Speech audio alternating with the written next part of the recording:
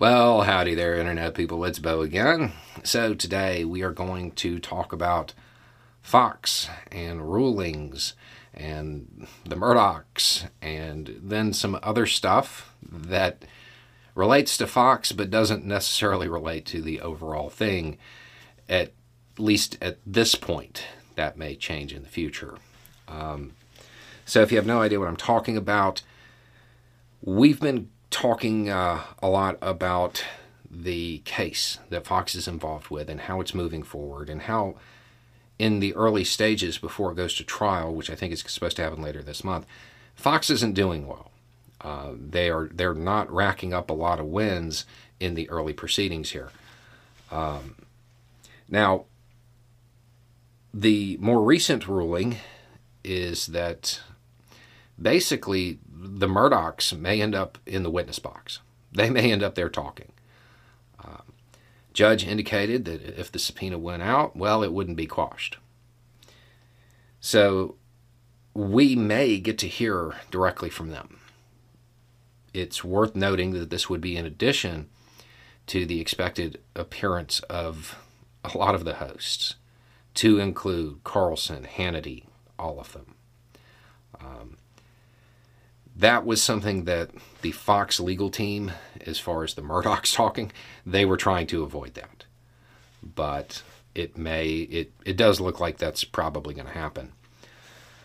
In one of the more surprising things, at least something I think people will find surprising, during this case, they will not talk about what happened on January 6th. The judge has basically said, yeah, that's not part of this. Now, for us watching it as spectators to this, doesn't make sense. Because if the case is about the allegations of Fox knowingly lying and defaming and creating this atmosphere, and it leads to the 6th. The thing is, this is a civil case, not a criminal one. This is about whether or not Fox defamed Dominion. What happened on January 6th has nothing to do with that. So as weird as the judge saying that is, it's actually the right call. It keeps people focused on the matter at hand. So that's all the information coming out of that case. However, there is something kind of related to it that I'm a little worried may end up getting buried because of all of the other news going on this week. Some texts and conversations have surfaced from people that were on Trump's team, on Tucker's team, or coordinating with Tucker's team, people at Fox. And it was about bringing the pillow guy on after the inauguration, so after the 6th.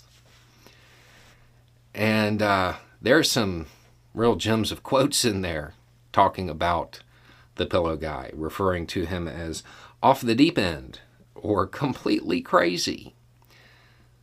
There were also some expressing concern about what he might say on their air. But there were also comments about how he was one of their biggest advertisers. And it certainly appears that signaling to the pillow guy that Look, Bumble knows you're exhausted by dating. All the must not take yourself too seriously and 6'1" since that matters. And what do I even say other than hey? Well, that's why they're introducing an all-new Bumble with exciting features to make compatibility easier, starting the chat better, and dating safer. They've changed, so you don't have to. Download the new Bumble now. they weren't going to desert him had a lot to do with it. This was shortly after, I think he had just been banned from Twitter or something.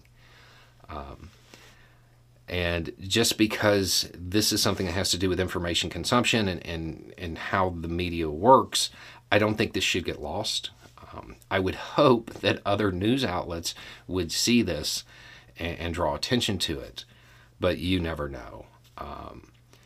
So those texts and the idea that decisions related to the accuracy of what might be said on the air on Fox were heavily influenced by financial considerations.